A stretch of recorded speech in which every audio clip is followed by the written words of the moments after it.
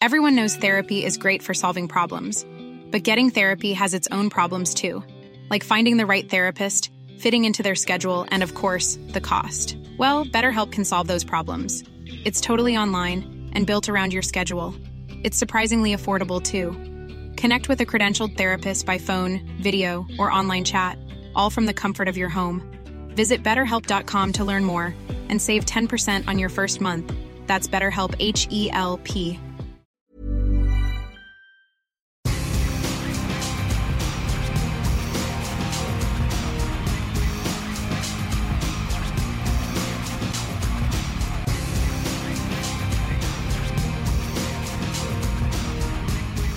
Welcome to episode 538 of This Week in League. I'm Nate. And I'm Jay. And I'm Glenn. How we going, people? Don't you answer, Glennie. I'll answer for you. You're a grumpy little fucking gnome tonight for some reason. And it started in text. It started in text messages like fucking 2 hours ago or so, and you've just been a right little cunt ever since. You were down fucking at a bush dance, fucking do-side-doing your partner or something. From the look of the photo you sent through, with you're drinking obviously a clear liquid with ice in it, which I mean, knowing you means it's fucking moonshine. I can see a drum fire in front of you, and bunch of cunts in flanos. Do-side-doing the partner, and Alan Man left the corner. You're making. I'm just describing. I just scrolled up to the photo in our chat. I went through a couple of the photos in very quick succession, essentially turning it into a silent movie. Yeah. And a bunch of the guys that I was reading their lips, it looked like they were going, "I'm voting no as well," and then they proceeded to pat each other on the back. So, and like you know how they say like a picture's worth 1,000 words. Yeah. I mean, these pictures were like worth like not even half a dozen words. Like the words that they said to me were like, pigs are being fucked here. Like that's the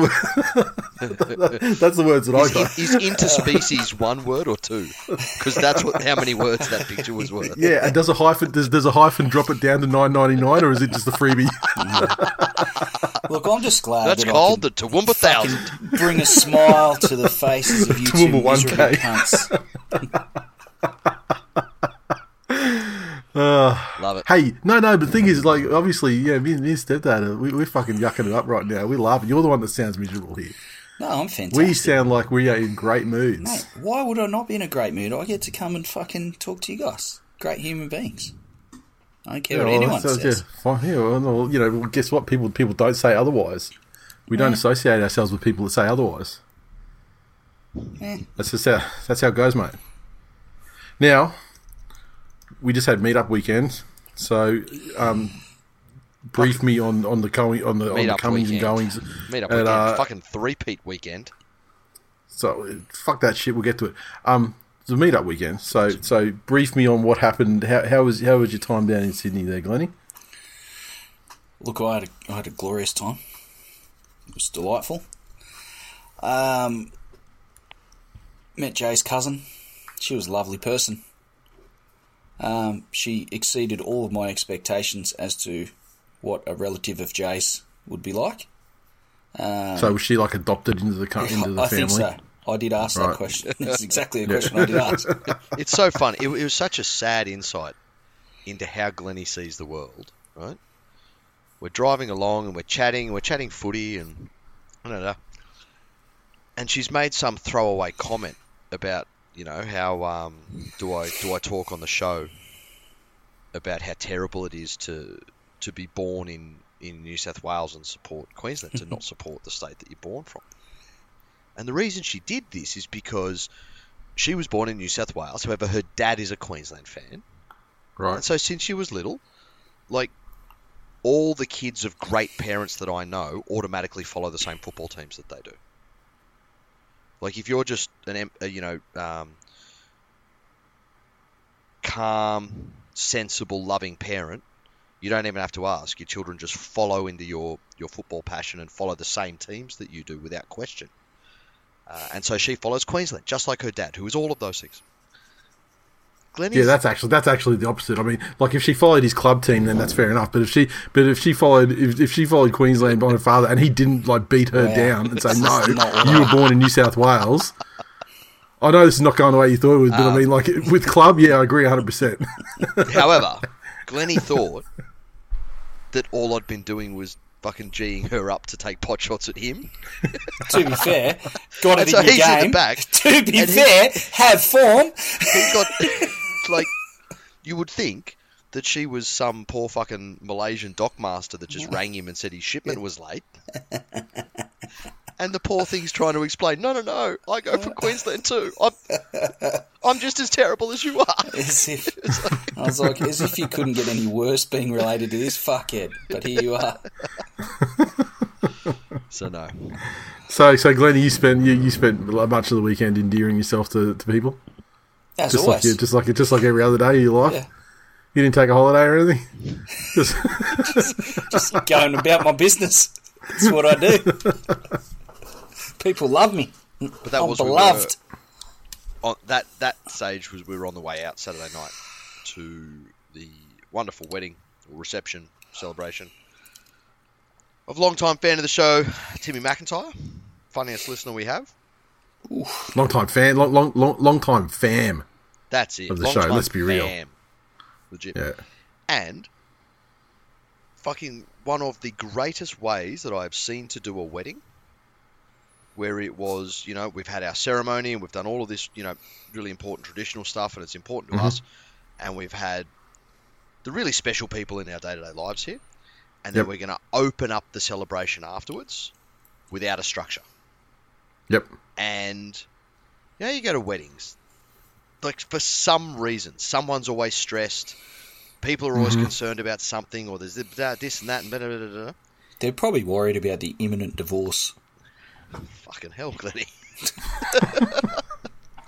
This is what we're dealing with this evening. Stats don't lie. Just saying. But everyone there was in such a fucking great mood. Like the vibes were immaculate. The fucking whoever did the playlist was an absolute fucking banger. Plenty of County Crows come across. It's great. They were staying in the same hotel as the Panthers. So Timmy's had a run-in with Scotty Sorensen, who he was Holly's now pregnant. Not sure who to. I can tell you that it would not be Jerome Luai. She has a deep dislike of old Romy. Is that only on the night after he gave the best man speech? So yeah. But yeah, absolutely amazing celebration. Thank you for including us. That was absolutely fantastic. Well, we just crashed. We just crashed it. Wedding crashes. Should be like a movie about it. Well, no. Oh God. No, it was great. It was great to see Timmy and Holly enjoying their time. It was great to be a part of it. They're fucking quality people. She can do so much better, but and so much fucking love in the air. Like even there were plenty of other members of Tool Nation that were there, and their partners as well. And I've commented in the DMs on with them that all of their partners are just fucking extensions of how great they are. Yeah. And I love some partners are a fucking significant improvement on the members of Tool Nation. Well, yeah, I mean, like the legends of Nick are far and wide, mate. I mean, you don't have to relitigate that. We know. No, that was great. And then Sunday, the members exclusive was wonderful. There was, fucking love him or hate him. Old mate Danny's always the first one there, the first one merched, first one showing off. I don't know whether he was going to a fucking grand final or a Ronnie James Dio jewellery cosplay convention. But did he rock up looking like Mr. T again? Fucking had all the rings. He loves it. And all he loves things. it. Bro, you got to put that TWiL scarf in the wash. It's not a napkin. It's not a napkin. But I'll tell you, there's a bloke up in Queensland who will give you some advice on how not to wash a TWiL scarf, because it does end up actually looking like a napkin if you put it in the hot wash. So, Absolutely wonderful. People came through and cruised during the day. Again, Bar Cleveland, Jimmy, absolutely fucking stellar. Grover somehow hustled people at pool and made new friends out there. As he does. As he does. I will say, Nate, the space that Jimmy was talking to you about all those years ago, using upstairs. Yes. It's been so immaculately renovated. Like, we couldn't have a meet up there because... No, it was like, I mean, like last year we were down there, there was like it was like a wedding reception or something going on there when we were there, wasn't it? Like, there was a bunch of like very well-dressed people going, up and down the stairs that day. Yeah. While we had people dying in the fucking toilets. Yeah, exactly. Barfing everywhere. I actually made the comment that, I couldn't imagine a situation where we could potentially have Sharky Dave, Chris Bailey, and Ryan McDonald in a space like that, fucking at their absolute finest, propping them up weekend. And Jimmy would be like, yeah, motherfucker, I never offered the use of that space. Yeah, exactly. I wasn't planning to. No, that's good. Like I didn't hear a word out of Jimmy on the Sunday, so I could only assume that everyone behaved. It was because he was too drunk and throwing up everywhere. And it was a significant improvement on last year. Well, it depends on your point of view, really. Depends if you were the one on the floor or the one with the popcorn. Oh, yeah. How about Brisbane? Tell us about the Brisbane meetup.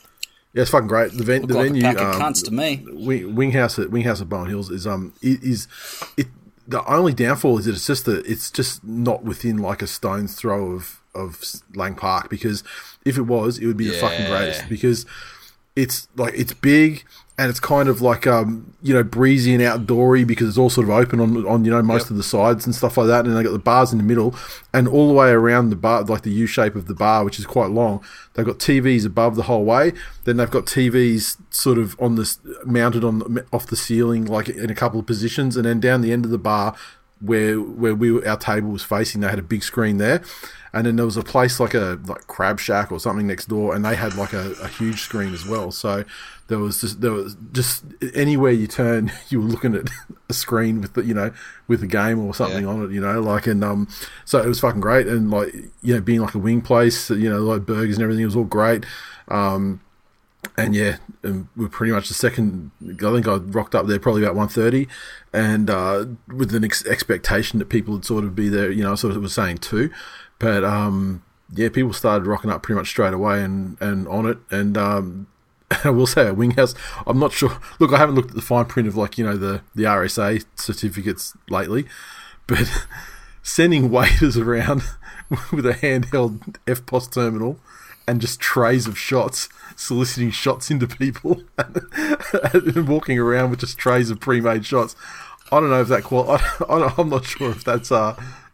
that responsible in service of alcohol, because when you get some drunk people that are already fucking drunk and you start bringing the trash shots and they can just tap and go on these shots, it gets irresponsible pretty quickly.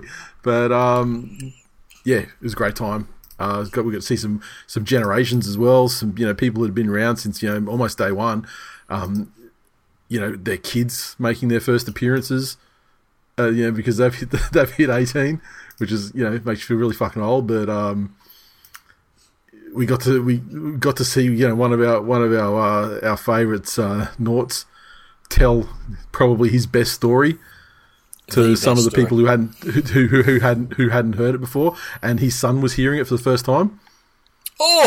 Which was like touching to see, like just the respect, like just to see like the illumination and the newfound respect. Look, Dad, I'd have so much more time for you if you had told me this story 15 years ago. Although without dropping specifics of the story, I had to Google the other person to show his son who it was, because he had no fucking idea.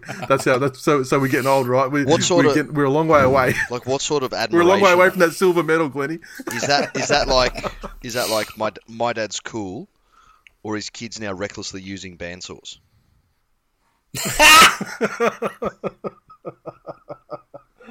Well, I didn't see the second one. I mean, maybe it happened afterward, but yeah. But yeah, no, it was great. Everyone was in great spirits. Look, and we had a good time. And there was a good mix of like Broncos fans from local Broncos fans, and also staunch disciples of hashtag Fuck the Broncos. Yeah, okay. They're in attendance, which made for a good. But everyone was in good spirits and one cunt from interstate. And yeah, we had Glenn's mate and running interstate to avoid him in a meetup. Scared, fucking scared. Very happy that we've now got enough to do both. Because shit's changed. 2016, 2017. I feel back then it was easier for a lot of people to take time. The fucking financial condition of the world was vastly different than it is now. Yep. And it was easy to get away for a weekend. Now to give people the option, well, fuck, if I can't travel, then...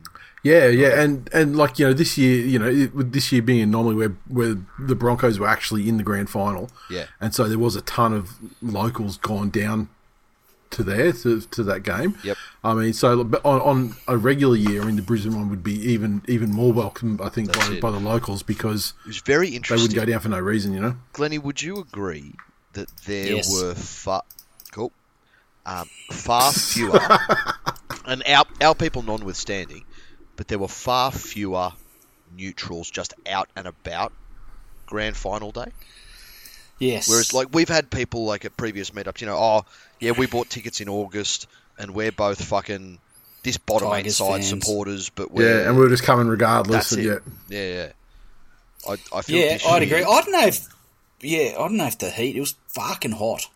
Like, I took a little sabbatical to go up and watch a Canelo fight. Unfortunately, Jimmy personally doesn't spring for KO or whatever at the pub that he manages, which is quite disappointing. So I scooted up the road with Clevo to watch the Canelo fight, and it was only a couple of 100 metres. Holy fuck me, it was hot. Yeah, you were walking up there in like peak ass 37-degree portion of the day though, right? Yeah, exactly. But even just, like, it's a busy part of the world, that area, and it just wasn't the amount of people just out and about. For a grand final day when there's that many pubs and places around. So, that was standing. Funny, and look, I'll fucking spoil it, but we've got a special guest host coming up for a bit of the game review from a Broncos supporter who said that there were a fuckload of full kitted out Warriors fans at the grand final. Wow. Oh, they obviously didn't go on the what if fucking cancel 24 hours before reservation thing. That's all that tells me. Yeah, so... perhaps, unnecessarily overconfident, and two, didn't get the free cancellation on their bookings. But no, absolutely fantastic day. Fucking worked great. Brisbane and Sydney in conjunction. How good? Fuck yeah. Yeah, and the atmosphere at this place was good too. I did a flyby because it's only about a block or two from where Killer has drum lessons, and so after his drum lesson, I sort of did a flyby on a Saturday just to sort of get it straight in my head that it was where I thought it was and all that sort of thing. And that was when the AFL Grand Final was on, and it was fucking packed. And I was just like, wow. So then we went there for hours, and because we started at 1:32, it was great. There was very few people there. But then by the time the game actually, the Grand Final came around, the place was fucking jumping. It was absolutely packed. So it's good atmosphere. I just wish... I mean, if they actually started using that exhibition train station again, and just made it like a short hop, like two stops down, maybe it'd be more of an option. But it's just too far away for like a magic round base of operations. But it'll be the grand final meetup place for sure, I reckon. I was very happy. Fuck yeah, like good. It. Tell you what, I had a lot of beer. It's been a long time since I've drunk so much actual beer, like just straight pints of beer. I was like shitting. This is JB all up on this. I was shitting meconium till probably fucking Wednesday. Yeah, wow. like, just fucking crazy. Yeah. But Any blood? Deep inspections? no, none of that. Just it was just as black as the night. Yeah, okay. Nice. But That's you know, phenomenal. that's what you do when you have random shots and it's like 12 fucking pints of beers. All right. So look, I guess without any further ado, let's get on to how you had the conversation with Sam. So you tell me how it fits in. Will we talk first, and then we just let's cut insert now. it in, or? We do have long-time fan of the show. Hey, sometime someone who actually hosted a few episodes of the show. Yes. Back in the day, yeah. Sam Wars, who was kind enough to give us his time. So let's cut to that now and hear the grand final review from the Broncos' perspective. There is no cock like horse cock. Send your asshole into shock. You need horse cock, of course cock. Grab the lube and slam the day away. Welcome to our special guest host grand final segment. I am honoured to, proud to, happy to be joined by long-time listener of the show, long-time friend of all the hosts and all the other listeners, the staunchest Brisbane Broncos fan I know, whilst living in dozens of other countries, has always been a ticketed Broncos member. So we thought, who better to bring on to discuss the game that was from a Broncos fan's perspective. Please welcome Sam, Mr. Wars, Ekio, Ricardo, Juan, whatever your Facebook name is. Estadio, yeah, I can't even repeat it myself. Thank you. That's a lovely introduction. Thank you. I feel like I'm being teed up to be absolutely dunked on. So thank you for having me. Oh, mate, this show's not about dunking on anybody. We're about love. Let's see how the show progresses, shall we? Go easy. Go easy. It's only my second time down there. That's it. Previous guest host from when you were living in Australia? Many, many moons ago. As But long ago as the Broncos' last ring? I would say, yeah, actually, you're probably right there. You're probably right there. Probably wasn't too far after that. When I was young, my knees worked, all that sort of happy stuff. Because I got to tell you, I saw the 20th anniversary posts this year of the 2003 Premiership, and it is so fucking pleasant to look back on a 20-year-old ring when it's not your most recent ring. I can imagine that's a really good feeling. I think the real issue is when you're growing up and your team's successful, and I could probably easily say that my team might have had some earlier success. I mean, went through my early years, 92, 93, I was yay high, 97, 98, 2000, 2006. You expect there's this level of consistency that will flow on from that, right? You're only half a decade away from a ring. Only to become an adult man where your joints hurt and you still have not tasted that sort of feeling for a very long time. It sucks, frankly. Yeah, I can imagine. So let's get right to it. Lead up, you were in Sydney. You travelled all the way to Sydney from Germany to watch the game. And you got to hang out with us at the meetup in the morning, which was great. And then you toddled off to the game. Take us through the events. What did you think of the grounds? What was it like there? I mean, the whole thing from the moment I left Brisbane, to be fair, you get to Brisbane Airport, there's the dual Brisbane Lions, like Brisbane Broncos. The fever's everywhere. Like that city. Sydney was full to the brim with Brisbane Broncos supporters. And you can pick us from a mile off, not simply because of the jersey, but because we wear them like 500 sizes too tight for some reason. Like I don't know why we do this. We look like we have sex with our sisters and haven't updated our jerseys in 30 years. But anyway, the vibe was good.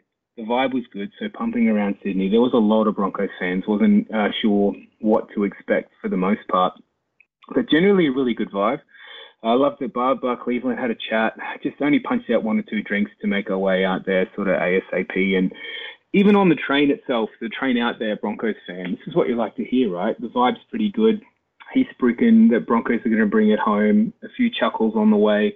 And the general vibe, which I find really strange, is that there was maybe 60% Broncos fans. And I know I've been spruiking in the Facebook page that everyone wants to ride Brisbane home. And I think I've been validated here because they were getting booed all night long, Penrith. But 60% Brisbane fans. For some reason, 20% Warriors fans. Someone needs to explain this to me. Did these fuckers go off early? Well, obviously. So in all, like, full kitted out, like, proper random South fan style, just giving off this, like, we're just happy to be here vibe. I mean, they're on the Broncos bandwagon, so I was happy to sort of suck it in, but super strange. They were on the and Broncos. Then there was just, I think they were. I mean, I couldn't tell, but what are they even doing there? But generally, precinct, amazing.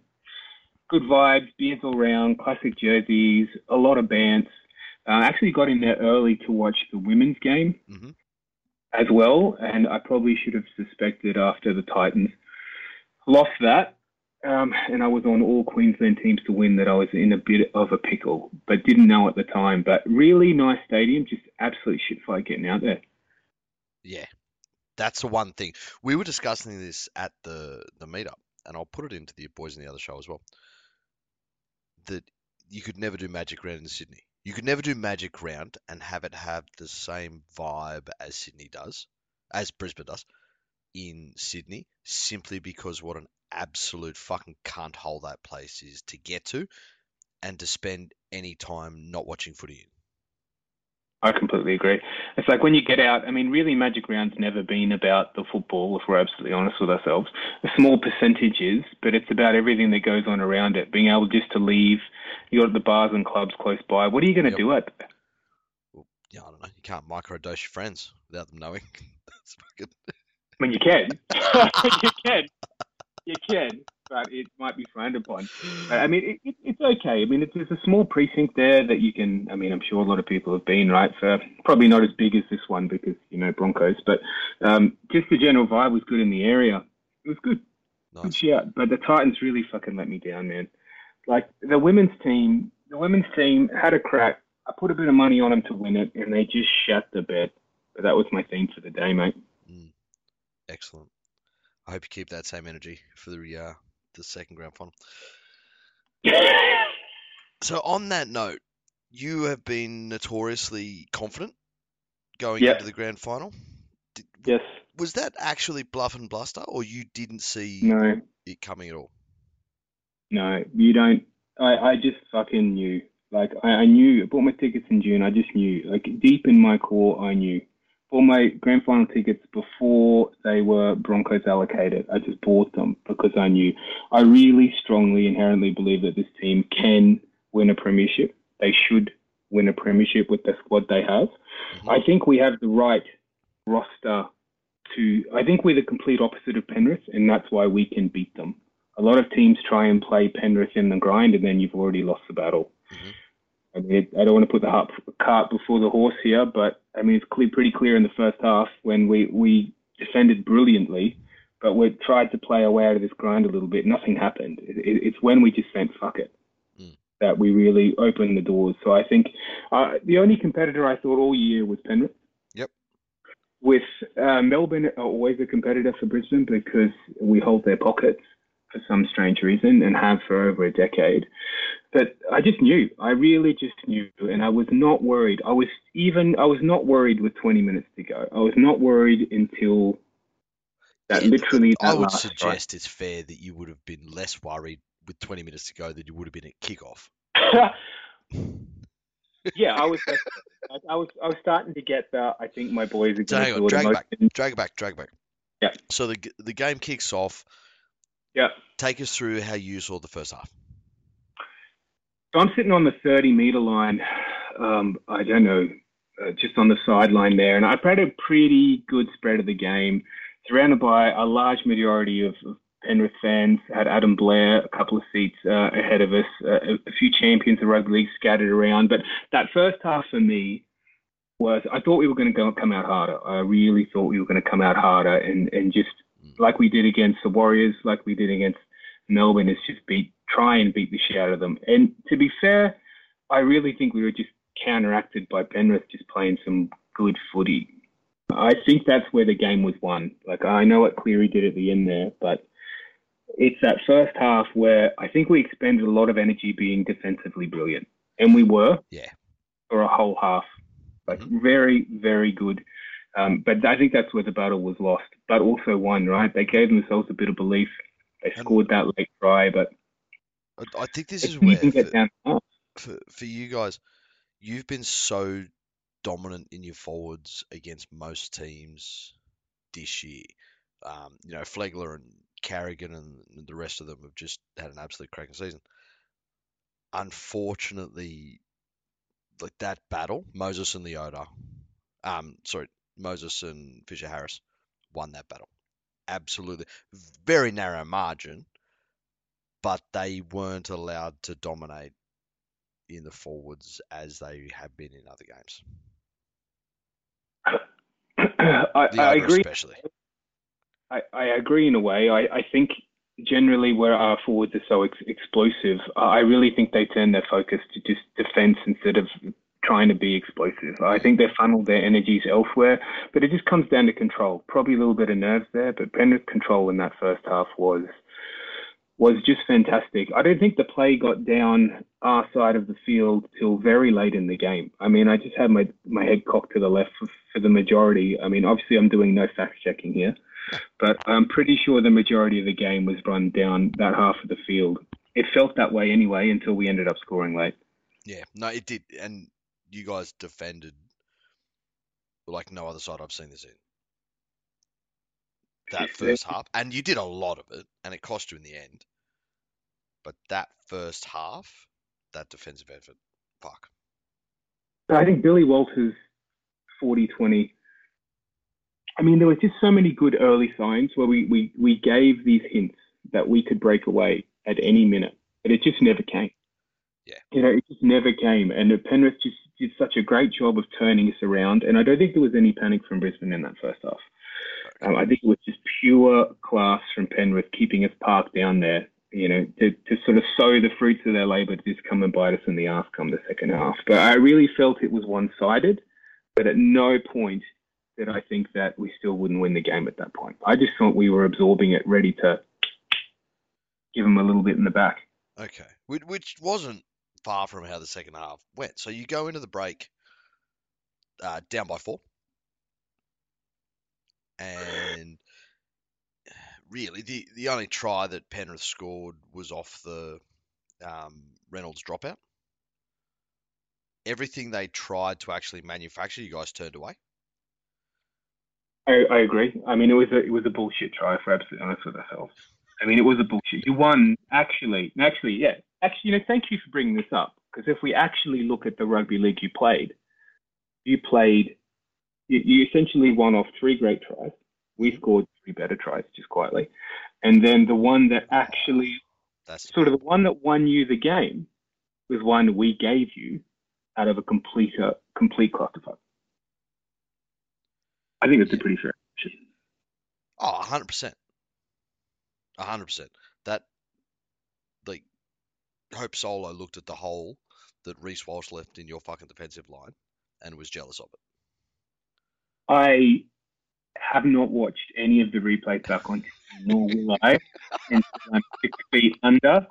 So my angle on it, the angle I had looked like he squeezed through, I don't know if I can say that in this podcast, but he squeezed through the smallest of gaps. That's the angle I have on it. So if you have a different angle, I can't ratify it. It wasn't one of the, you see those tries and you're like, fuck, where was the obstruction?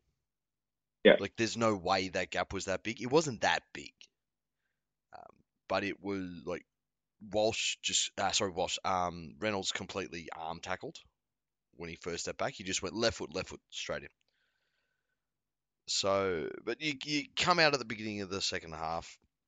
Yeah. And it's again into that grind, and then Ezra streams away from his first.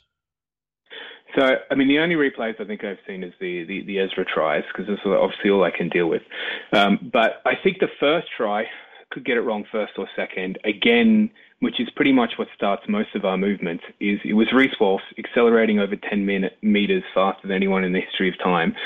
And then I think getting it around to Ezra for him to break off first or second try. And that's how we play our rugby league. You know, it's fast, it's quick movement, it's things like that that get us started and the ball rolling. And the moment that try goes over, the belief is there.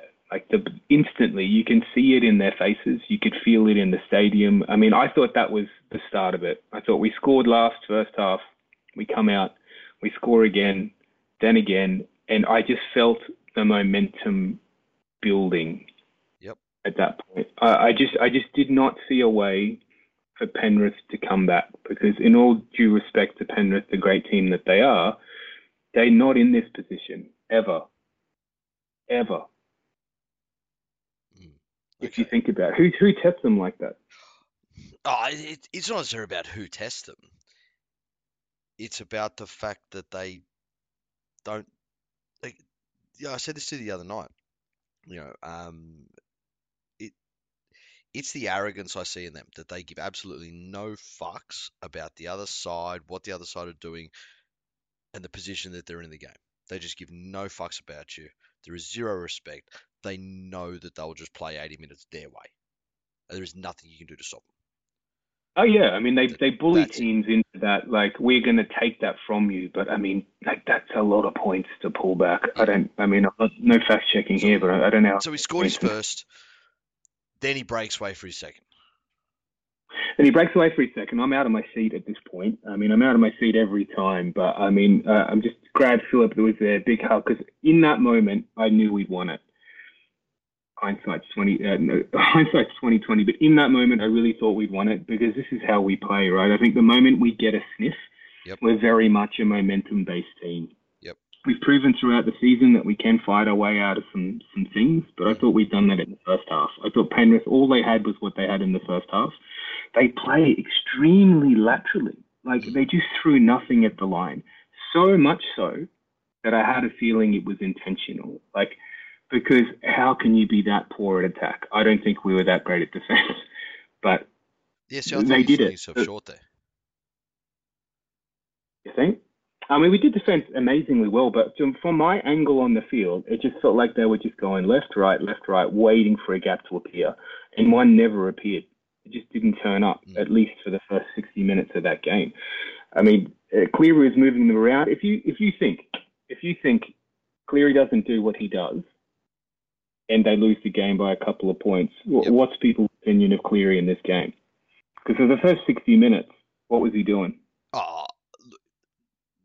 He's lucky that the narrative is that he was, amazing, but the narrative would be that he got hip dropped and his leg was fucked, because he was rooted most of that first half. There was a tackle that Haas made on him where he's hip dropped him, and Adam G, like for the rest of the game. This is an interesting segue, because there were things like, there was the hip drop on Cleary, nothing. The tackle, I think it was the second time that Walsh got taken back in goal. Oh no, sorry, the first time he was bundled, and it looked like he copped some knees in the back of the head. So both sides had things that you would, in a season game, you'd be like, oh, fuck, that's penalty. What did you think of the referee? Brilliant, loved it.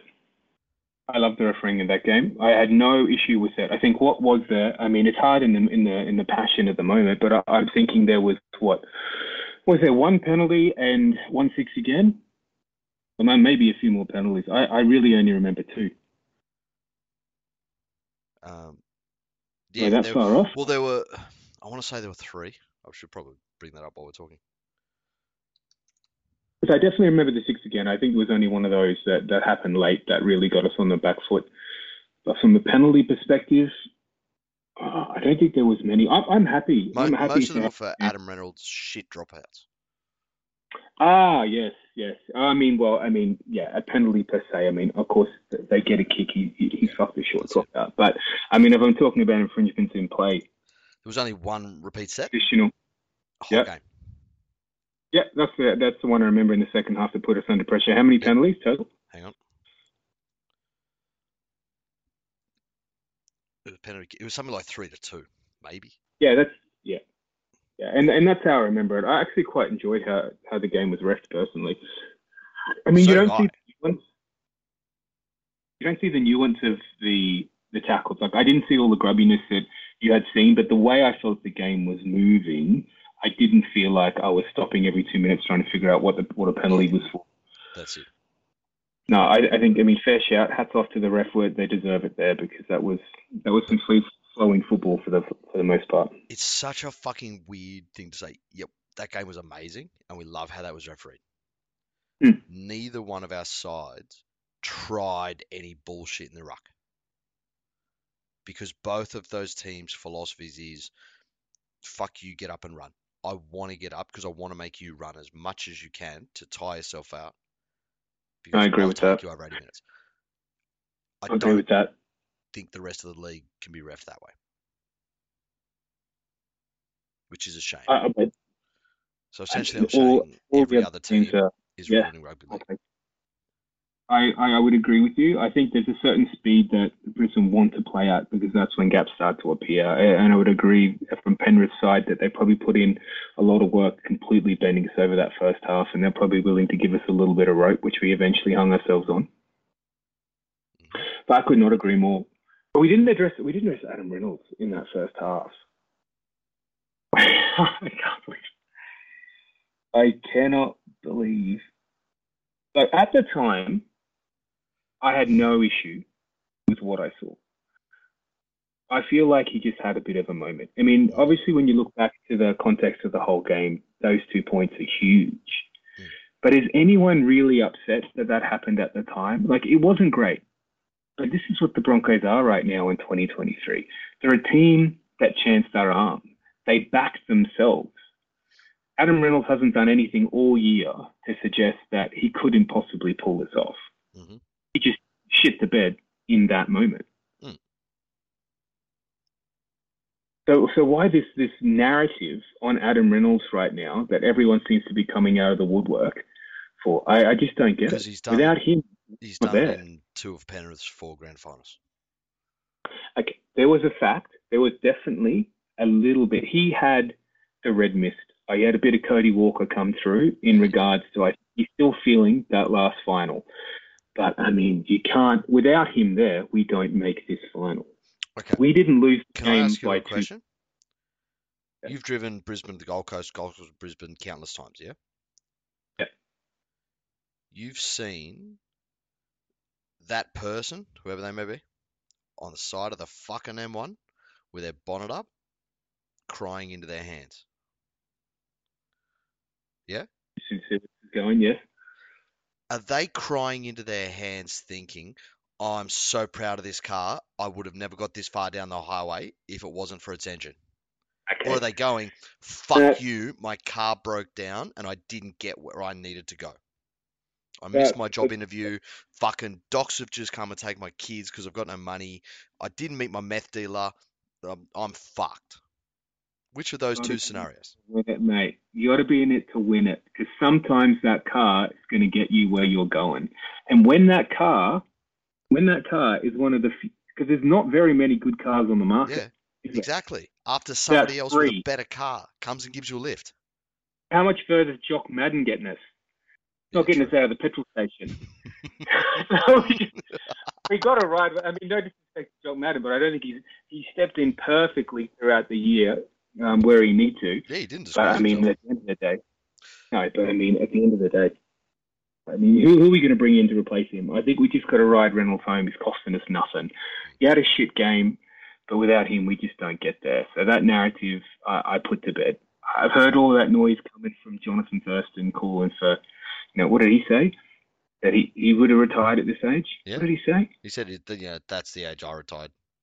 You got I did. Yeah, well, that was 2018, and Cowboys finished fucking 13th. So I would have given it away too. He was playing in a sand pit at a special school with that club.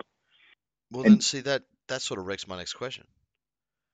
I was going to say out of Nathan Cleary, Jonathan Thurston, and Adam Reynolds, which half has fucked the Broncos in grand finals harder? Out of those three, you can take this to the bank. The 2015 grand final was worse. Absolutely. Absolutely worse, because A, was in the last 4 seconds. We were beaten by a team that was we were far superior, really, through the context of the season. Yep. In my opinion. This year, Penrith are the team to beat. We're coming into this. We're paying Reece Walsh $250K in a bag of Coke. Ezra Mann's basically paying us to play for us. Like, this is the free premiership year. Yep. From here, it gets hard. So 2015 for me had everyone out there shouldn't have lost that, shouldn't have lost this, but for me, no. 2015's worse. So I'm going to say Jonathan Thurston is the answer to that question.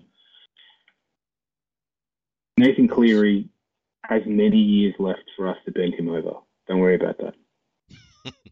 Okay. So Mam scored his 3. You guys are up. Cleary makes the break, and there is no one supporting him but Moses Leota. Yeah. What happens next? Yeah. I mean, for me, the feeling I had in that moment was, this is just that one, right? This is that one we let them have because we got a little bit adventurous. Mm-hmm. We pushed up a little bit too hard. We're leaving some gaps we shouldn't. That's my mindset in that point, because I'm not going to lie, I started playing out in my head, the fantasy of post 80 minutes and kept telling myself not to and dragging myself back to that moment, which is the absolute worst thing you can possibly do in a moment, but your body will not let you not do this. But I really just thought it was that one that we're willing to give up. We were just getting a little bit too far ahead of ourselves. So in that moment, he's gone over. It didn't feel great, but I just thought it was that one, that taste. I'm still extremely confident that we're going to win it. Are you doing any maths in your head at this stage about 3 tries wins it? I really thought at that 3 point, converted tries. No maths, but I just thought we needed one more try to win it. Even when that try was scored, I'm thinking we just need one more try to break their spirits and say, yeah, you've done this, but look, we've come back and just put one back on you. It was just always one more try. No quick maths in my head. So then we get the Cleary 40-20? Yeah. Cleary 40-20, and they camp down there. This is where shit gets hairy, if I'm honest. This is where shit gets hairy, because I'd started probably, there's a few Penrith fans in front of me, and they were just standing up for some reason before the game, having this conversation about why Penrith were going to win it, because they're absolute machines. And one of the guys goes, and what do Brisbane have? They're just exciting. And I'm sitting on this fact. Like, it's just burning a hole in me. So for the first 60 minutes, I'm just waiting. To be able to say something. And every fiber of my being is saying, don't get cocky. Don't say anything back to this guy. Just sit and wait for the 80 minutes. But the moment Mam scored that third try, I just shouted, yelling, so we're only exciting, are we? We're only exciting. Just to fuck. I could not deal with this guy's attitude. And the moment I did that, then it was fucking tits up. This 40-20 goes in, and they're just camped there, and they're doing what they did in the first half. They're not really throwing too much shape at it, I'll be honest. I mean, the spaces that appeared off, I think, some tired defenders, but they don't. I really don't think they were throwing a lot at us. It's just Cleary pulled a lot of magic, and he did what he did, and he saw the gaps, and he took advantage. I don't think that's creme de la creme rugby league. I mean, if we're saying that those last 2 tries are like the pinnacle of rugby league, I'm not feeling it. I think it's exposing tired defences, which is what a good halfback should be doing. It's just what good halves should be doing anyway. Which is exactly what Mam did. I think, man, yeah, well, that's fair, but I think the difference is. Okay, so you get the 40-20. You get Walsh trap back in goal, absolutely fucking manhandled. You've got the Stephen Crichton try. You got Critters 2 kicks. Sorry, his first kick was to trap Walsh. His second kick to what was it, Cobbo that he trapped in the goal? I don't know. The Crichton try where he's beaten 2 and carried 2 across the line and put it down. Yeah, but that would be on this side. That would be Farnworth and Arthur's side. So the Crichton try happens. Yep. And Cleary converts. How you feel? I just, as a Broncos fan that has gone through the last, ever since 2015, right? And I think every fan of any sport knows in their heart of hearts when their team's fucked. Mm. And it was only until that last try was scored. Yep. And I looked at the clock and I knew we were done, I think, at that point, because I've been in that position so many times. And when your team has been bad for a long time, you can read the body language of the team. And I think they were still trying. Yep. But there's just that feeling of momentum that you know a team has it and you don't know how to wrestle it back. And all the stars are aligning and it's the world's slowest motion train wreck. Mm. That's what those last 4 minutes were. So it gets to 2. Yeah. And again, they're on the line and there is nothing going. And then it's Cleary time. Left foot, straight in. That for me is all playing out in slow motion because I didn't see exactly how he cut through the line. I've seen glimpses of it, but I know he did it all himself. And the way he celebrated makes me want to break his face with something hard. There's just so many things that led up to that moment. Like the stars align. I don't know how you're meant to. You can't. Some teams you cannot fight your way out of that. I think that could be any team on any day, and they just wanted it more in that minute. I don't think any team could have won it from that position. I think there were some knock-ons, there was some silly play, but after that second try with 1 try to go, you just felt in the stadium it wasn't. That he did it with his captain Isaiah off the field with an HIA. Did they improve? New South Wales number 6 on the sideline busted. We had no right to win that game. No, don't twist this narrative. Absolutely no fucking right. Woe is me. I mean, no, not at all. But the other thing that's fascinating is how out-coached Kevy was. So after the Leota try, his master stroke was, get Billy Buck on. If you look at that, after the Leota try, Ivan pulls Leota off. 4 minutes later, puts Leota back on. Then, 3 minutes later, pulls Leota off. So he's chopping and changing cunts out there. You guys don't know who's playing. Absolute coaching masterclass. Look, from what I'm hearing from the players themselves, I mean, it's Payne Haas and it's Paddy Carrigan that are choosing their own on and off times here, right? Their own changes based on how they feel throughout the game. He coaches the whole thing off vibes, right? He just goes with his gut because at the end of the day, this Brisbane Broncos team, it's not going to make much of a difference. They play off momentum. They were screwed the moment they'd lost it in their heads. They were screwed. I don't think it's master coaching. I just think they're a vibes team. He coaches off vibes. Let's face it. He's not Ivan Cleary, and I'll I'm happy you'd take that to the bank, but at the end of the day, he's a vibes coach. I don't think he lost it through some of those choices. So I would have liked to see Billy Walters out there a little bit longer, especially considering what he did in the first half. Man, what wasn't lost there? It was lost. It was lost in their first half. Out the freaking door. Could not get out of that place quick enough. That final try. Nice, as you should be.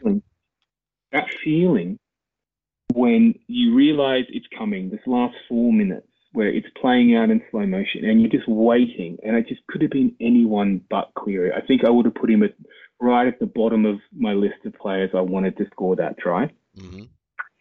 The media has so far inflated this man's arsehole. It's so dilated you could fit the Titanic in there full of compliments he doesn't yet deserve. But anyway, he did it. And this last 4 minutes... The cunt is the first 7 to three-peat in the modern era. Why doesn't he take that three-peat into doing something in Origin? Like any player... his fucking man of the match game 2 from last year. Oh, one game. That's something in Origin. That's something in Origin. Win something, bro. String it together. String it together. We win the man of the match. I mean, I got a petition. Means fucking nothing. The allegiance goes club, state, country. Club, state, country. And it is club, fucking daylight, and state. Well, we're talking about greatness, right? We're talking about greatness holistically. So there's no doubt in my mind that in a very well coached system, he's an exceptional footballer. But I mean, look at your Jonathan Thurstons, your Andrew Johns. These people have done it everywhere, right? Your Brad Fittlers of the world. They've done it. Alfie Langers. They've done it in all forms of the game. When Nathan Cleary is playing really well with his friends. Fucking hell. That's what he's playing well in his home sandbox. Do you know what I mean? But you bring him over with the other autistic kids and he just doesn't play well at all. That's an interesting thing, though. And it just goes to how fucking cooked Brad Fittler was. As a coach? I would like to see Andrew Johns or Jonathan Thurston or anyone fucking DNA replicated or put into a fucking AI simulator that exactly recreates the moments of a game and see how Jonathan Thurston does with fucking Nico Hines at right centre. Fucking, or does Damien Cook? Fucking, it's Jesus Christ. My man, thank you very much for coming on. I know it is still a sore point for you. I would encourage you to watch the game again. I really would. If only for the appreciation it will give you into into how your forwards matched up, and may give you something to look forward to, because you have fucking nothing now because Brisbane window is shut. But you can look forward to the end of Adam Reynolds' contract if you watch this game. Okay. So just let me quickly unpack that. So for starters, I will watch the game. Probably I need 6 months. I'll watch it drunk on the plane to Vegas. Very nice. So I at least the first 60 minutes. But there's no way we're done here. You know this, right? Like, why do I bite? I don't know, but I'm here and I'm going to bite. Biting down deep on this. We are winning the premiership next year, and you wait till the market's open because I'm putting my fucking house on it. Okay. We are going to win that premiership next year. I can guarantee we will be back in that big dance. I know how fucking crazy I sound right now, but I just know it. It's in my loins. But I encourage everyone that may listen to this that just mortgage everything that you own and put it on Brisbane Broncos to win next year with Adam Reynolds leading from the front. What, I Adam guarantee. Clive Churchill? Yeah, the more you put on, the more you get back. Disclaimer: cooked cunts don't necessarily share the views of the show. We'll be there next year. Oh man, the thing. We have a window here, and it's the only thing that is keeping me happy at this point in time. Because if we were Parramatta, might be a different conversation, but we're not. Nice. Fucking epic. Well, look, I hope we can do this again next year with exactly the same result, obviously. But safe travels. Love you, brother. Thank you, mate. Thank you for having me on. No, I'll go and not watch the replays and ignore all social media, so no one try and contact me for 6 months because they don't exist. We'll get a mid-season review from you. Yeah, do that because then you watch some swinging shit. Then. Done. Right, my man. Gotcha. Gotcha. There is no cock like horse cock. Send your asshole into shock and eat horse cock, of course cock. Grab the loop and slam the day away. And we're back. Wasn't that educational and entertaining? Fuck that guy.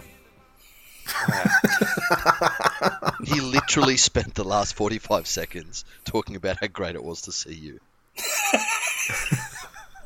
Yeah, but Glennie didn't know that, so we got his honest reaction.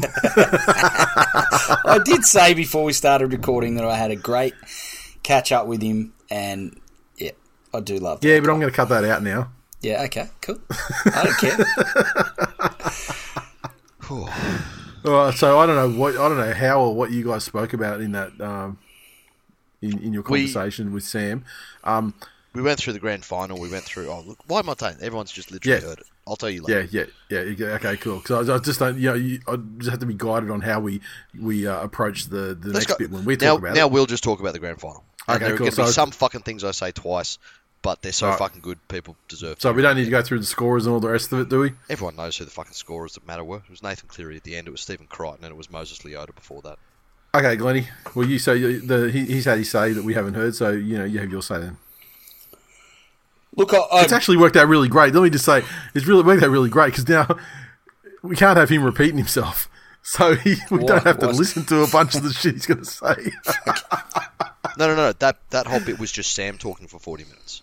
Yeah. Yeah, no, I don't believe that at all. Not for 1 second. Sorry, I'm gonna have to work on the basis that it was mostly you, and so we don't need to hear from you again on this game. Glennie, the floor's yours. From my perspective, I said last week that Brisbane had to own the first 20 minutes to give themselves, a chance of winning the game. They did not do that. They made 5 errors in the first 15 minutes. Which that period of the game finished with one of the now infamous short dropouts. It was batted back into the. Yeah. And can I just say one of the great short dropouts, and the player gets 2 fucking hands on it, and instead of just come down with it, he elects to bat it back when that was clearly not the plan, and no one was expecting or sweeping for that situation. Exactly. Brain dead. I think the fact that Brisbane was chasing their tail in that sort of first 15, 20-minute period, I'm happy for you guys to have a counter argument, but some of the absolute fucking brain snaps towards the end of the game, I think, was due to fatigue because they just the adrenaline dump and then completely trying to fucking catch themselves up after fucking up so many times to start the game, and then Penrith started to build into the game. The Broncos had that period after half time where they, it looked like they were going to put anything on them. Yeah. But, it was every time they went. Yeah, Ezra Mam. And, some of the misses from Penrith were, Cleary had one, Yo had one. There's a couple of some signs that Penrith looked gone and shot. Yep. And then the game turned on its fucking head. And this is the thing, I said if Penrith get one, I think Brisbane will feel like they're fucked, that they'll come and get them. And sure enough, it's not even from Brisbane's side, just like Panthers' side. I think okay, we're back in it. I mean, this even happened in that game against the Storm, but the Storm were just like the game was so put out of reach. In 2000 or whatever, that it wasn't possible for them to come back. That's it. But it was the same sort of thing where they got one and they just got and they just kept going. And really, I mean, with those things, it's either one team throws it away, or the other team has someone that does some superhuman shit. And Clive Churchill medals go to a player with a narrative, but Stephen Crichton, fucking oath, like two line dropouts scored the try. He was the catalyst that woke them up and got them back in the game and kept them on their roll to try and get right back into it. I've now started measuring players' effectiveness in a game by what I call RWPs, which are Reece Walsh poster moments. So there was the absolute fucking belting tackle after the kick that Critter hit him with, and then did his fucking Wolverine thing over him, which was great. There was the time that he was absolutely fucking smashed and cried as he was pushed back in goal. That was another RWP for Critter. That was a fucking great performance. The really interesting thing I've found is that the narrative from a lot of people on this game was almost that, and even from fucking their coach, it was, we were the better team for most of that game. We should have won that game. They only came back right at the end. Penrith was the better team in the first half too. Come on, that's 40 minutes. Plus, no one looks at the fucking 100 metres. For 25 minutes, maybe. No one looks at the 100 metres and was like, that guy was fucking great over 70 of them. He was lightning out of the blocks. The guy running last said, the guy running last says, I had the quickest last 2 metres. I was the best over that last 2 metres. No one cares. Yeah. I was really fucking impressed with Fish and Leota. They were actually, I mean, and it's not unheard of for a front rower to get Clive Churchill. Brent Clark got it in 2008. And that was the real stuff. I mean, I think the catalyst for Panthers winning was Crichton's effort plays, but the actual reason for their win was a tie, which they couldn't tie a CCM, but it was Fish and Leota. And you just have to look at the prop rotations. Yeah. When those two were on the field, yep, the Panthers won 18. Sorry, the Panthers won. They won 18-0. Yeah. And when they were off the field, they lost 24 to 8 or whatever it was. Yeah. The other really interesting thing about Kevy Walters saying that they were the better team for most of that game, Penrith completed without an error in the second half. It was only like one was it one uncompleted one error whole game? 97% or something for the game. Okay. Yeah. But that's that mental toughness. And I mentioned this to Wars, and this is as close as I get. When people say arrogance, this is what I see as the Panthers' arrogance. It's not the fact that they're out there doing fucking, Instagrams and saying that Parramatta are our sons and making fucking TikToks at Reece Walsh going, who's mum, which is quite potentially the fucking scariest words that have ever exited a human being's mouth, was James Fisher Harris saying, who's mum. But the fact that they just don't care who you are, they don't care what you've done, they just know that they will play full 80 minutes of football their way, and they give no fucks about what you're doing. You can't stop them. They're going to keep playing, and they will eventually beat you. That's the arrogance that I see in the Panthers side.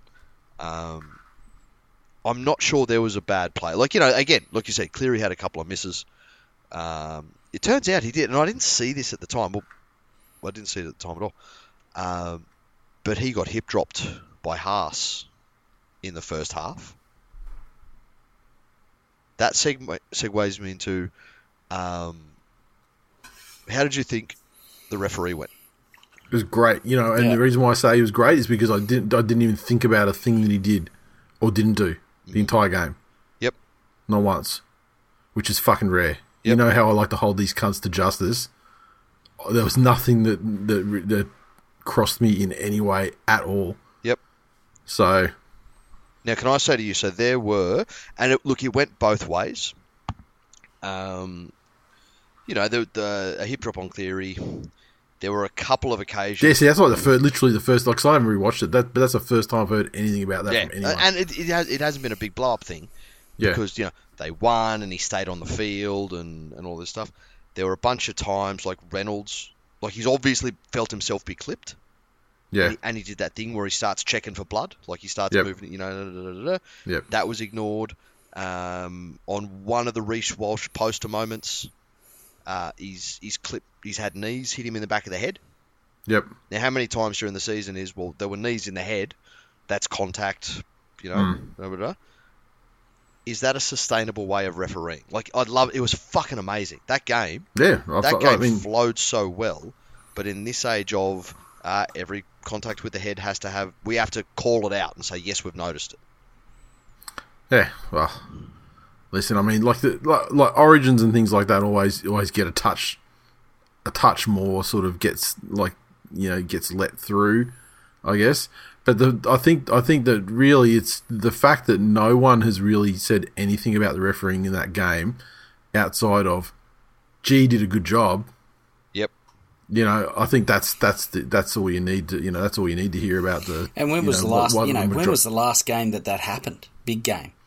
Long fucking like even in the final series we had bullshit. I mean, fucking only a week ago, you had like the multiple forward passes in that try there that started and finished by Reece Walsh. Like yeah. So look, I can't fault it, and also being a referee that's outside of the fucking oligarchs of the Suttons and Klein and whatever. It's great. Yep. And this is a guy, and he hasn't been getting big games. Like there's just been so much shit flying around about the handling of some of the other games that he's got this shot, and he's just taken it. Nailed it. Fucking nailed it. Yeah. So if he's the guy that's doing the Origins now and stuff, then great. I'll tell you, I had such a fucking adventure with this grand final. Right. So I'd left it. So obviously us coming back from the meetup, Brisbane were in the grand final, all of this other shit going on. It was $15 a head more expensive to fly back on the Monday. Yep. Right. Glennie's ended up staying in Sydney and working out of the hotel room. I couldn't do that. I had to get back. So I've bit the bullet and gone, cool. I can get this flight and it's timed. So I fly out of Sydney. Mm-hmm. I'm going to land in Brisbane. Mm-hmm. I might miss the first 5 minutes on the plane. You should have fucking you should have fucking jumped in an Uber and come to where we were. Well, I had the family there to pick me up. All right. So that was the thing that again, however, because Sydney the big Airport, dick energy move was to leave the family at the airport and get the Uber to the fucking Brisbane meetup. Yeah, we got you. Give you a lift home. Could have celebrated the grand final Penrith style after I had fucking a dozen pints of beer. Get this fucking ice pop Logan Paul drink in here. Oh, I tell ya, that shit went from from horrible to fucking delicious in like 25 sips. Took a while, but once I got used to it, I could feel it saving my life. You have to follow me on Twitter to understand that fucking journey. But what's ended up happening? Sydney Airport was absolutely fucked. There was something wrong with all of their runways. Standard. So I've taken off, and I've watched about the first 10 minutes of the game on the plane. Yep. I reckon I was a couple of sets behind the Mitch Kenny try when I lost. What do we got? Service. Yep. And then periodically through the trip, I'd hit satellite. Yep. And I got the half-time score. Yeah. So I was like, oh, close okay. game. Yeah, that's fair enough. Look, you know what? That's fine. So not every grand final can be Parramatta. That's right. And so then I've gone down and it's hit again and they're up 12-8. Oh, okay. There you go. They're in front. They're a young team. They're going to score some points. We'll be right. We've landed and I had this fucking obnoxious, like, R.M. Williams wearing Broncos guy. Like, shoved his fucking iPad, because I had my Panthers stuff on, shoved his fucking iPad in my face, like, the moment he got service when we'd landed.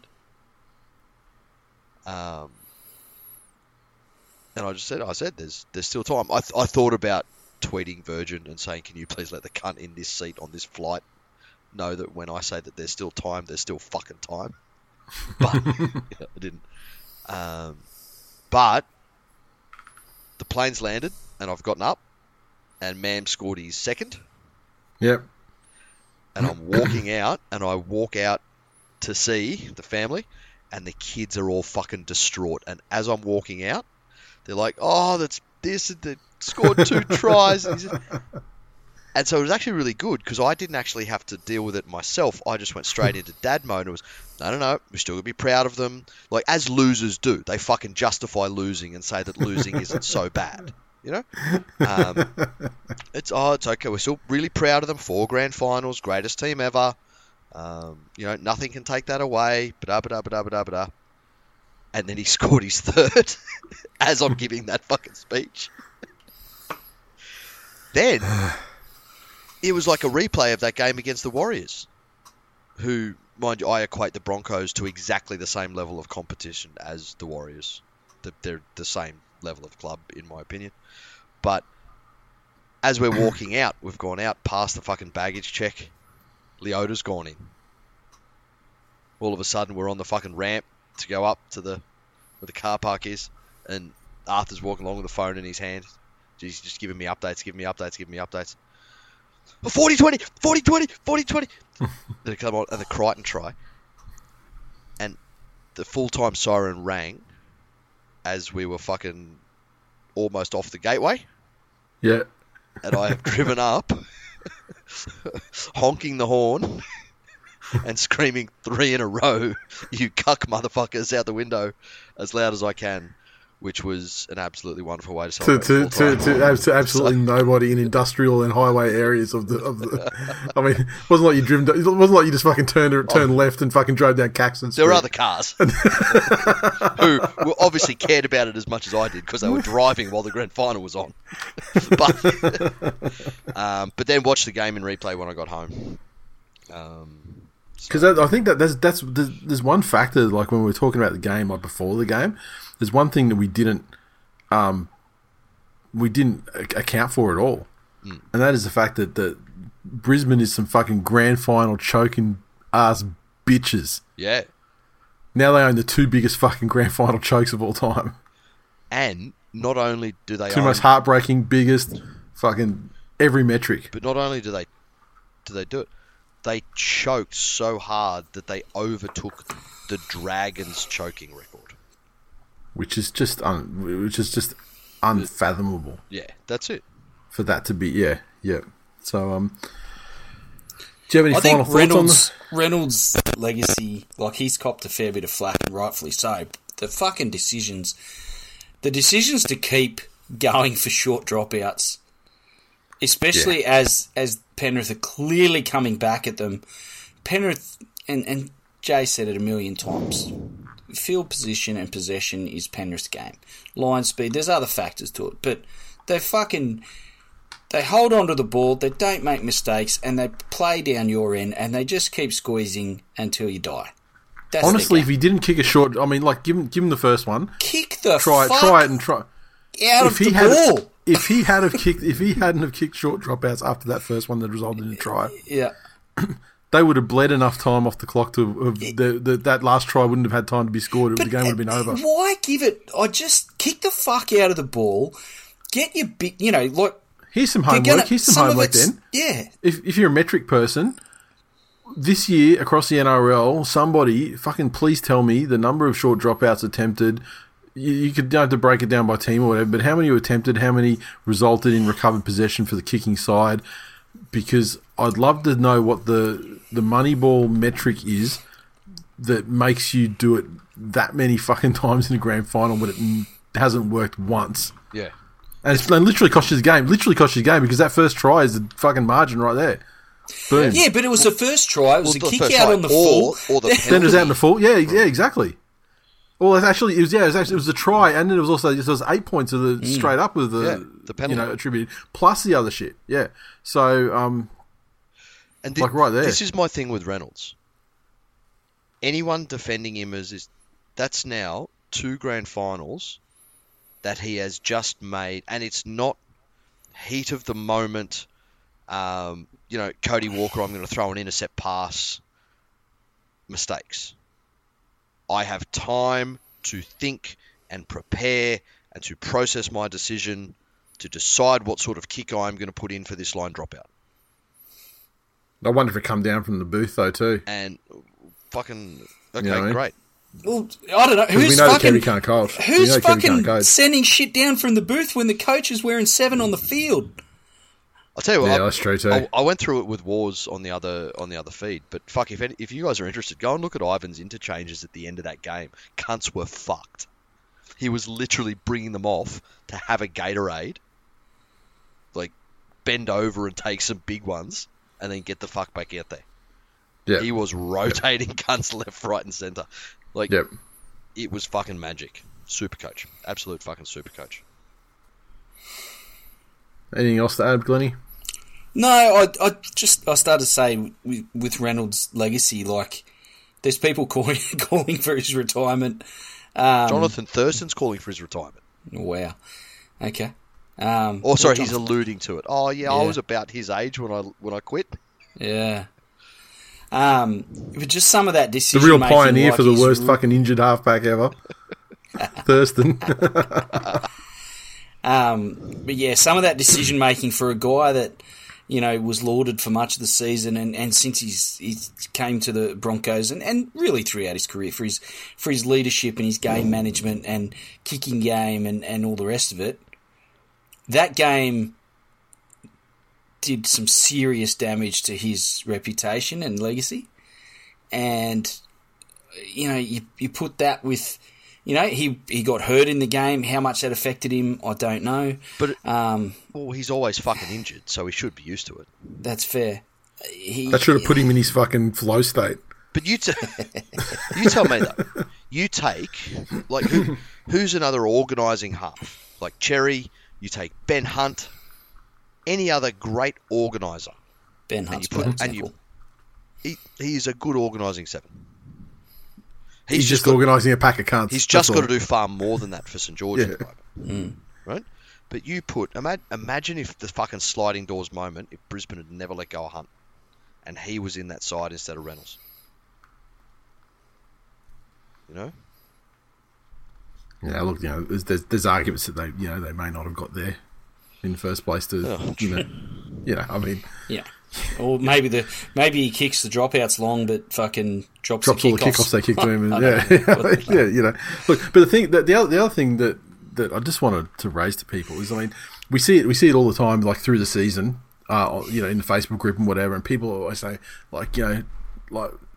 Nate, why are you always like hashtag fucking Tigers in decline? And I have to explain to them because, obviously it's a perpetual thing and, blah, blah, blah, and it comes true. And they're like, oh, well, why is it hashtag fuck the Broncos? People need to start recognising the power of these hashtags, and instead of asking me why I persist in saying them, they should be down on their knees praying I don't make one about their fucking team. Because the power is undisputed at this stage. You're welcome, Brisbane. This is what you get. Wow. Things have taken a sinister turn. I have. Who's fucking next? That's the question you should be asking. Make another one about the Tigers. Which team gets blessed? Yeah. I think I want to hit the Doggies next. We'll have a bit of Nateception. The Tigers will win the next 10 comps. Can you imagine? I mean, what possible fucking reward could I get from blessing you with that? Turn you into the dragons of the mid 1900s, and so what happens? What the outcome of that is that on our deathbed we find out that half of them are pedophiles. I mean,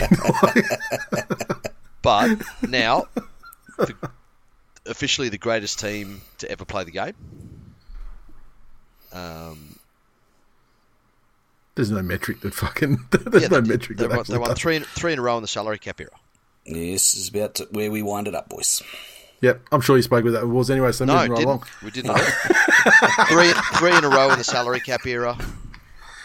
Did it through losing, and they now have that Melbourne-esque situation where players leave Penrith and turn to shit. And that might just be because they've all gone to either the Dogs or the Tigers. But just that's very much a your large part of it, I know. Well, no, he still said they went to shit. I mean, it's just because they go to shit teams, they still, they still played shit in those teams. Like Matt Burton, for example, at the end of this season, can't look like he was a hostage. Yeah. He was playing like he was being forced. Like and not by hundreds and hundreds of thousands of dollars, but like by like pain of death. Did it through losing players. Brought in players that weren't superstars. They didn't bring in any big names. Special fucking mention. Did you watch? I mean, Peachy's one of the most famous names in modern rugby league. But that is true. Did you watch the presentation day at Panthers the next day, Glennie, when they were calling the team out? No. And they I can't imagine a single fucking reason Glennie'd want to watch that. I don't know, to have some sort of fucking joy in his day. But when they said the words, premiership winner, Jack Cogger. Did they? Golden balls. Oh. Absolute delight. And his father was filled with such pride, as he should be. And probably a little bit of relief that his son never ended up with the West Tigers. He never felt that burning need, like legacy and family connection and all that shit. He's the type of parent that wants better for his children. And Jack's the type of kid that doesn't care about his parents' legacy or anything like that. He just cares about playing first grade. Yeah, Jack's more about and winning. Fuck your legacy, Dad, and money. I think it's selective legacy. You know, I love my dad. I want to be just like my dad. I want to play rugby league like my dad. Oh, you're going to play for the Tigers? I want to play rugby league like my dad. So he's happy. He's happy with the level of fucking emulation he's given. Take it no further. Look, I'm sure if the Magpies were still around, it'd be a different story, but they're not. But we'll never know. Have we got any news? Because they're dead. Oh, I didn't even look at any news. Who fucking cares? The season's over. Yeah. Who cares? Season's over. We got some test matches coming up though. The Pacific Championships. The interesting thing, did you see that old fucking Inspector Gadget cosplay out at the Tigers was asked to stand down? Listen, I'll tell you, there's a theory that there is a theory that we've been bandying around, because let's just say there are people in the game who have business dealings with the West Tigers. A couple of people are CC'd on these emails, and the news leaks to the Mole immediately. Mm. And by process of elimination, we've been trying to figure out who this Mole could be, who said the rat in the ship. Yeah. And Fedora is one of the potential candidates. So the theory is that the board, off the record, told Fedora he was going to be extended for 3 years or whatever it was. Yep. He immediately, they don't tell the rest of the major sponsors, they don't tell anyone else. It's just like they just say to him. It's not official or anything like that. It's not written down. The news leaks immediately. Oh. So the rat has just fucking ratted himself, has just outed himself as a rat, which is now fast forward to the news today, where there's people going, fucking, we did not agree to this. We have grave reservations about this. Wow. So look, it appears that maybe the Fedora's time has come or coming. Delightful. Yeah, you can't argue with that, Glennie. That would be the best off-season news you could have. Yeah, I reckon. Yeah. So even better if he took his fucking underling with him, but. Yeah, but you have to imagine that with a new, with someone new at the top. Slip him down to level 2 into the assisted dying conference. Yeah, exactly. They sent Fedora down there to fucking get a show bag. Yeah. So, what are you getting in the assisted dying show bag? Fuck me, that'd be a picture a syringe full of fentanyl. It'd be a picture of you, a signed photo of Nathan Keelis. Why would you want? Why would that assist you dying? I mean, you're gonna come to death or something. Look, I would, but fucking hey, I'm not everyone. Yeah, you'd be looking like that little fucking alien that they brought out in Parliament in Mexico a couple of weeks ago. Just a little dry. Just Just give me a couple of days for my balls to come back. This is hard work, guys. Just give me some fucking red, white, and blue prime. Save me, Logan Paul. That sort of. I don't know what else news there is. Oh, did you see Fox? Did you see the vision of Fox getting involved in an altercation? Very fucking tangentially getting involved in an altercation at the knockout. Yeah. So tangentially. I mean, it was a bit of niggle and stuff like that, and then it got to a bit of push and shove between him and the ultimate guy, but it was really like he sort of squared up, and then his mate that was like, front and left just fucking hit the guy and just absolutely neutralised him, which is like about as dog shot as it gets. But I mean, if you're supporting your international state of origin member of your squad too, I see it. But yeah, so like. I don't think it was worth two match suspension for Fox though, and which has ultimately got him knocked him out of these the Pacific Championships series of games. Interesting situation for the clubs. Do they continue to let players go and play in the Koori Knockout?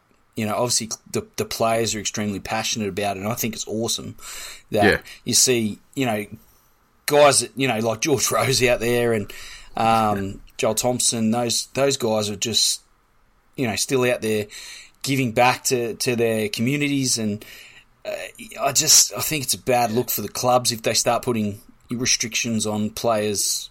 And it's also weird things as well, like, where Latrell Mitchell doesn't get selected for the Australian squad because he's injured.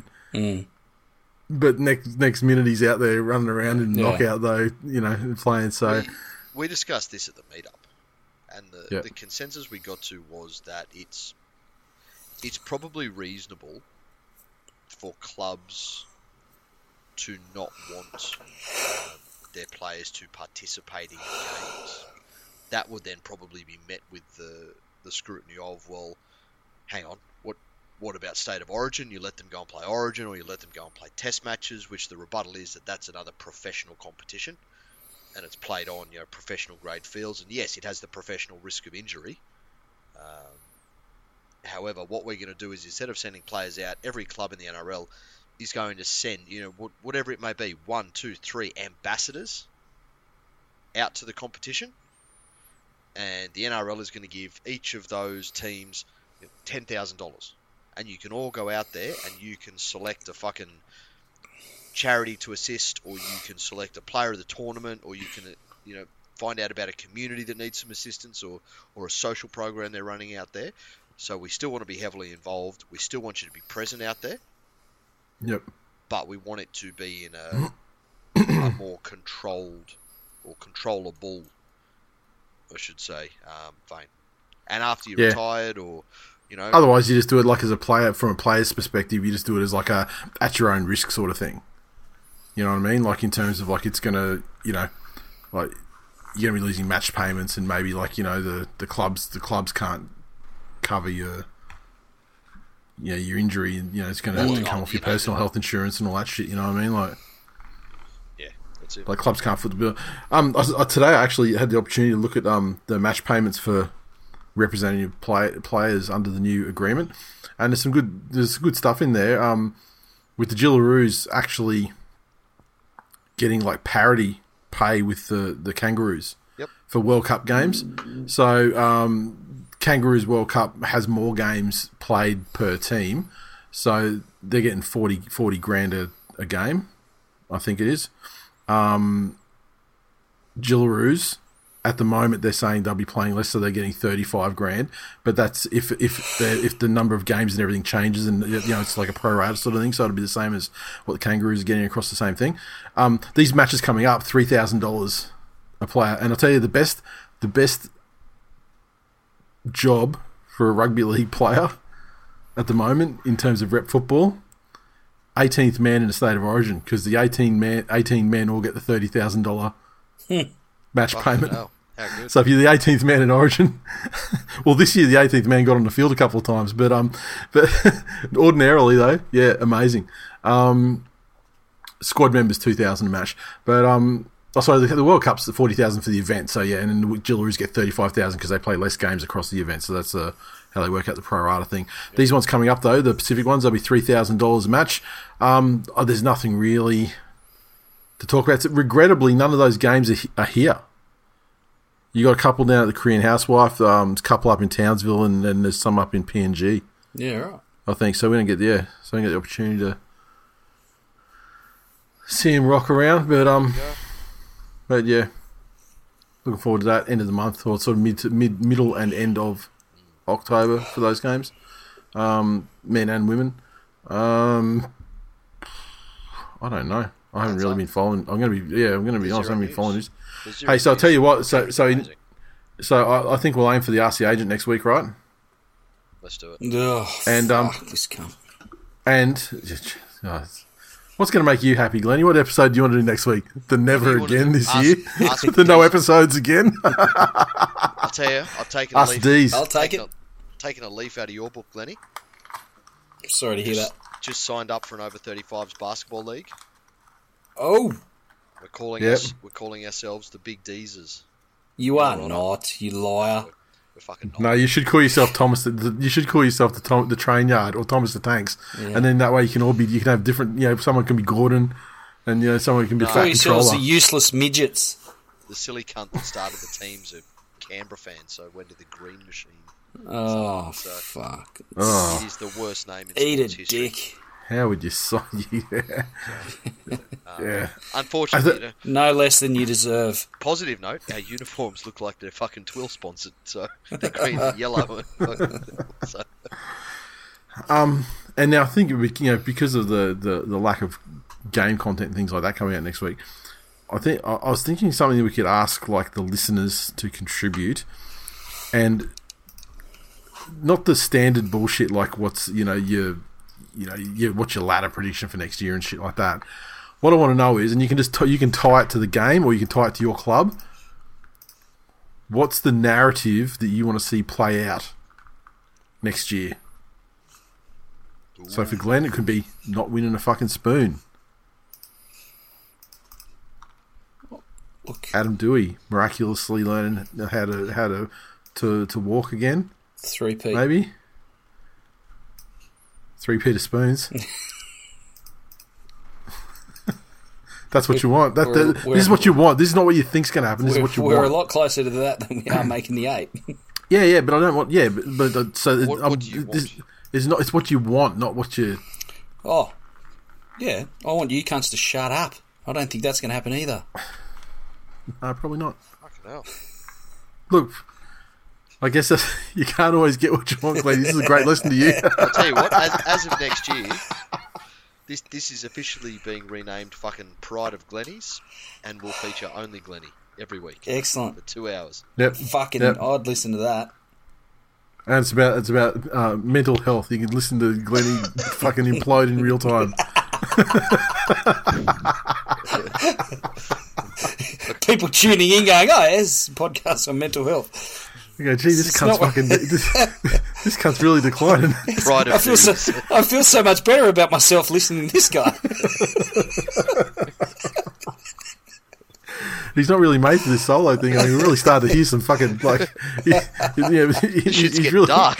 Yeah, here's some dark home truths right now. I mean, I don't know if he thinks this is his inside voice or his internal monologue or what. He's saying it out loud. I didn't even know that he delicious. masturbates with his wife's exfoliating glove. See, that's so specific. I know you've done that. Look, I was going to say cheese grater, but I dialed it back for Glenn. All right, so that was 5:38, I believe. I'll just apologise about Glennie. I mean, he's just not himself tonight, but that's all right. Or maybe I'm my true self. No. In your post. Maybe I'll be better next week when we bring on Foreign. Fucking please. Maybe I'll be better. Get the fuck out of here. I'm going to be exactly the same. Probably worse. with that in mind, ask the agent. I mean, it's only possible through people asking questions of the agent. So get your questions in on whatever medium. I've got a couple of questions. Agent, not Asian. Yeah, we're not asking the Asians anything, Lenny. I mean, well, look, we'll see if he knows. Container? Where the fuck are my parts? Where are my parts? What? Can I tell you, the taxi driver I had out of the airport, I fucking love a stereotype. I love a stereotype. This guy, we get talking, and I feel with taxi drivers these days, if you don't steer the conversation effectively enough, it will always go to Uber. Will always go to Uber. Okay. So you just said you drive Uber as well, mate? And no, I don't want to get there quicker. And so I wasn't fucking, steering the conversation. So he's gotten to Uber and how so many people have done it and they don't do it. And then he goes, you know what you do? The only way to do Uber? So this guy, he was an Asian gentleman. Lovely guy. Great time. He said, you buy a 5 to 7 year old Corolla. That's it. 5 to 7 year old Corolla. Japanese cars. And he went on and on and on for about 10 minutes about how fucking Japanese cars are great. And I thought, awesome. There you go. Stereotype. He's all about his Japanese cars and efficiencies and this and this and this and this and this. And then he goes on about how they all buy Teslas now. They all buy Teslas and they'll end up paying $150,000 for a $50,000 car. And honestly, at the beginning of it, I was like, I'm not sure if he's mad because they're bad at maths or because they're not buying Japanese cars. But by the end of it, he was equally furious at both. Just these random fucking Uber drivers that he sees. And we went past one. There was a Didi in a Tesla, like the Didi sign in a Tesla. Yeah. And he's just exploded and gone, how much do you think she's going to pay for that car? And it's not even a good quality car. And I'm like, yep, that's it. I agree with you. I agree with you. Just let me out of this cab. I know. So, do I get a discount for fucking listening to this white paper? Is this a mobile TED talk? Wherever you are, taxi driver, I hope you find a 5 to 7 year old Corolla to buy. I really do. He's gonna fucking blow up on a rain, call himself the Unidriver or something. And you just heard his manifesto in full. The Uniroller. There we go. Right, that's it. We're done. Can't wait for Ask the Agent. Yep. I can. And get your questions in. Patrons, get your questions in as well. And I tell you, back around. I enjoyed talking to Sammy, and maybe next year we might open up the super fan for the review section occasionally, and we'll open that up to patrons first. So look forward to vetting that process. Sorry, did I say that out loud? Are we still recording? Yeah, we are. I'm not cutting it out either. That's it. Guys, all right. Thanks for a good season. Yeah, and we'll back again next week. Get your questions in. Later. See ya.